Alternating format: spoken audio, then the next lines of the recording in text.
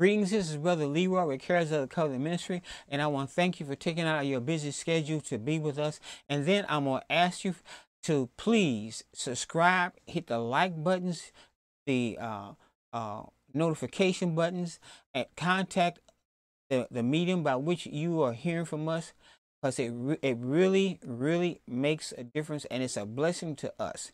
Now, and I want to thank my partners and friends and loved ones, because they help us carry out the work that the Father and Jesus and the Holy Spirit has asked us to do. And that's to take the Word of God and to bring to you and everyone we minister to the reality of the truth of the Word of God. Let's pray. Father, I thank you in the name of Jesus, for your Word brings light to us. And if we receive it, if we listen to the Spirit of God, it brings light in every area of our lives. So we're talking about faith for prosperity. You know, I said our foundational truth is a born-again believer. As born-again believers, we are redeemed from the curse of law and are heirs to Abraham's blessing and God's promise of prosperity. I remember some years ago, things was before I was saved, and things were really bad. I mean, my gas was cutting off. I didn't have a car. I was living in a place that didn't have. It had very poor heat. It had no air conditioning, and I wasn't making it. Just everything was bad. I mean, you name it, it was bad. And one day I got this letter, and this said, "Dear Mr. Johnson, we're writing this letter to you because your father has passed away. He owns so many acres of land in California. He has so many horses," and it just went on and on. I mean, it was just saying money. I just saw money, dollar signs.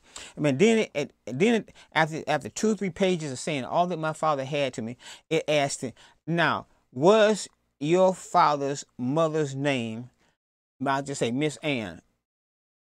And I mean, it's kind of like they were saying in the cartoons, or when someone finds out someone don't love them, my heart just sank, because my father's mother was not Miss Ann. And because I had only met my father one time, and but I had my grandparents raised me to a great degree. But it was just like all this. I mean, it's just like laid out this great banquet of all the wealth that my father owned, and it was mine. But yet, at the end of the letter, the statement did not agree.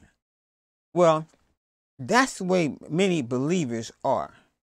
It is a banquet of wealth. It's a success laid out in the Word of God. You know, but see, one thing about, we read the scripture in Romans, how you have to don't be conformed to this world, but be renewed by the renewing of your mind, transformed by the renewing of your mind with the Word of God. Romans 12:2. I have seen it, and actually, best way I can say, it hurts my heart.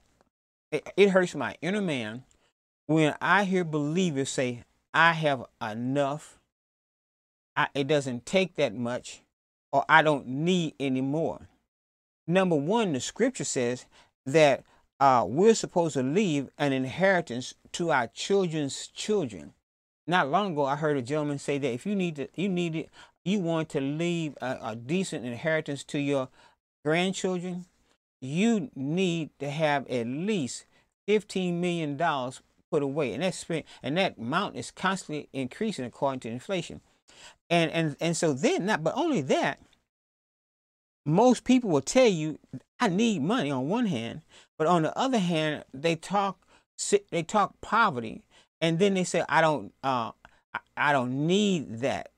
But I do not know a church that does not have needs. And the reason I say that is because money is a commodity. And Jesus says, "Go into all the world."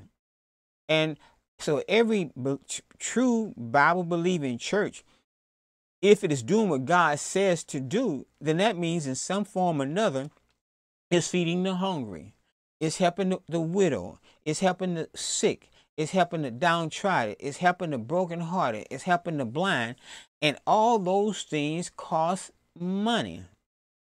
I know when we went to Haiti, it was, and just an example, we took 4 duffel bags just stuffed of items to help the missionaries that was already there. And I tell you,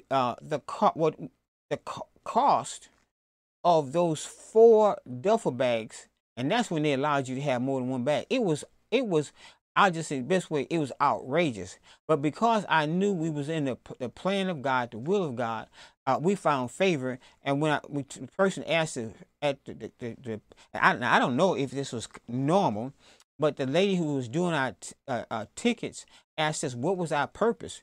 And when we said, well, we're going on, we're doing missionary work. When we said that, she stamped all our 4 duffel bags, and it was no cost for them.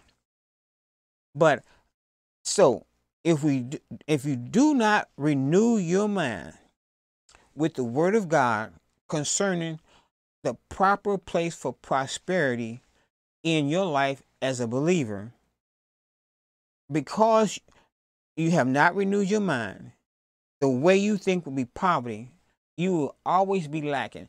And like I said, poverty, you know, that scripture says, brother, I desire above all things that you will prosper and be in health, even as your soul prospers. So if you don't have a prosperous soul mind concerning wealth, you will never reach the place of prosperity that God wants you to have. If you are not prosperous in your mind, or think in your mind concerning health, your health will always lack. Let's turn to Galatians 3:13 and 14 again. Galatians 3:13 and 14 says, Christ redeemed us from the curse of the law by becoming a curse for us, because it is written, cursed is everyone who hung on a tree. 14. The purpose was that the blessing of Abraham would come to the Gentiles by Christ Jesus, so that we could receive the promised Spirit through faith. And now this here scripture is, if you really, when the word talks about certain things, you need to know what the word is talking about. And so we read that scripture where it says, cursed, Jesus hung on a tree and was cursed for us. So turn to Deuteronomy. We're going to read Deuteronomy. We're going to read verse 1 through 8. Now, if you faithfully obey the Lord your God and are careful to follow all his commandments, in our case, the New Testament, I am giving you today, the Lord your God will put you far above all the nations of the earth. All these blessings will come and overtake you because you obey the Lord your God. So no, I said it this way. Kenneth Hagin used to say it this way: there's a heaven, there's a hell to shun, and there's a hell to shun and a heaven to gain. Jesus said this: we can have heaven upon earth. And I know people are quick to say to me, I don't know anybody having heaven on earth. Well, just because you don't know that there's someone who has a heaven on earth lifestyle, that does not mean it exists. But because Jesus said it, the scripture says it, then that means it's possible. And notice this, that person saying, I do not know anyone who has heaven on earth, if they base a heaven on earth lifestyle upon what they know or what they don't know, they will never, and not the scripture, they will never have heaven on earth. But see, I know that you can have heaven on earth lifestyle because Jesus said that if we believe, we can have it. Notice verse 3. You will be blessed in the city and blessed in the country. Your offsprings will be blessed, and your land produce, and the offspring of your flock, including the young of your herds. Remember, I just mentioned about the person, someone else's garden being big, your garden being bigger than the other person. I remember this. I'll never forget this testimony. It was a minister. I recommend all his books to you. He's gone on now, but his name was Norval Hayes, and he talks about how years ago he had a orange grove. And they were the newsman was saying that the temperature was going to drop, and it was going to kill all the oranges and all that type of thing. And so he went out, and he had neighbors who had orange groves on both sides of him. And so both his neighbors grew oranges, and he went out and he said he spoke to the weather, he spoke to his oranges, he loosened the angels, he quoted, God says, put me in remembrance of my word. So it's not that God does not know, but remember, faith comes by hearing, and hearing by the word of God. And the scripture says, speak to the mountain.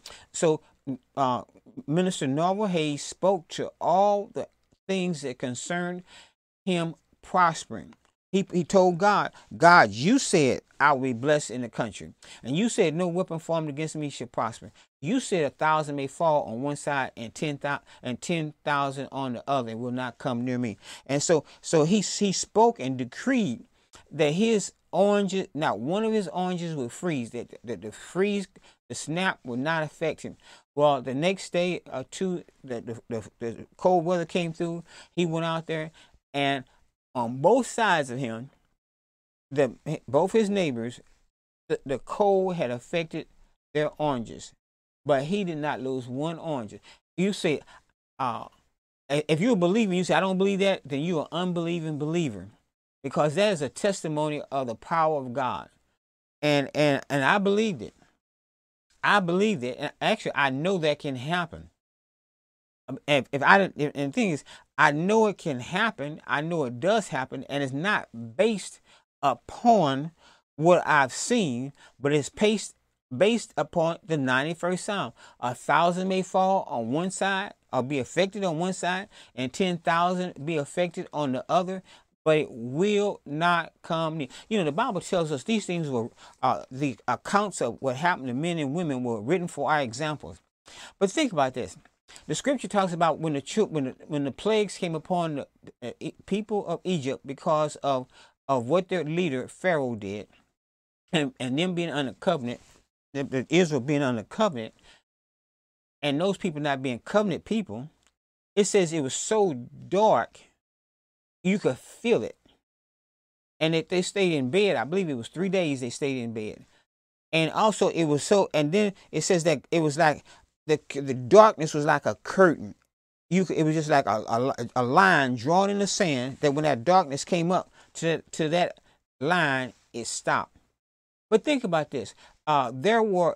Scripture talks about how all the animals died of the Egyptians, but not one animal died. I used to have a message. It was called "One More Day with the Frogs," because when the plague of frogs came upon the Egyptians, there were frogs everywhere. I mean, there was frogs in the oven. There was frogs in the refrigerator. There was frogs in the bed, under the bed, in the tub. It was just frogs everywhere. But there was not one frog where the children of Israel lived. So if they could live in a situation and there was not one frog, or there was darkness so that you could feel it and so thick, but it stopped, and they were under a covenant that was not as good as the covenant that we have, what potential, I'll say this, and I'm not telling no one to take, scripture says this, whatever you do, do it in faith. And we're going through a pandemic, and people are jumping up and down. Should I should I get vaccine or should not take vaccine? This is the answer. Number one, be led. And if you take the vaccine, take it by faith. And if you don't take the vaccine, don't take it in faith. But the scripture says whatever is not of faith is sin. Also, believers are not supposed to be fearful. So we're not supposed to be fearful of anything that comes in this earth realm. But know this. Scripture says we are already redeemed, but you have to believe that. Here's an example. The scripture tells us we can eat anything that we want as long as it's not offered up to sacrifices. And I'm not saying you should just eat anything. If you know it affects your faith, your body, where you're at today, then you shouldn't eat it. If it's derogatory, in other words, the scripture tells us that we shouldn't. If we drink anything deadly, if we drink anything poisonous, well, it doesn't teach us to go out and eat anything poisonous.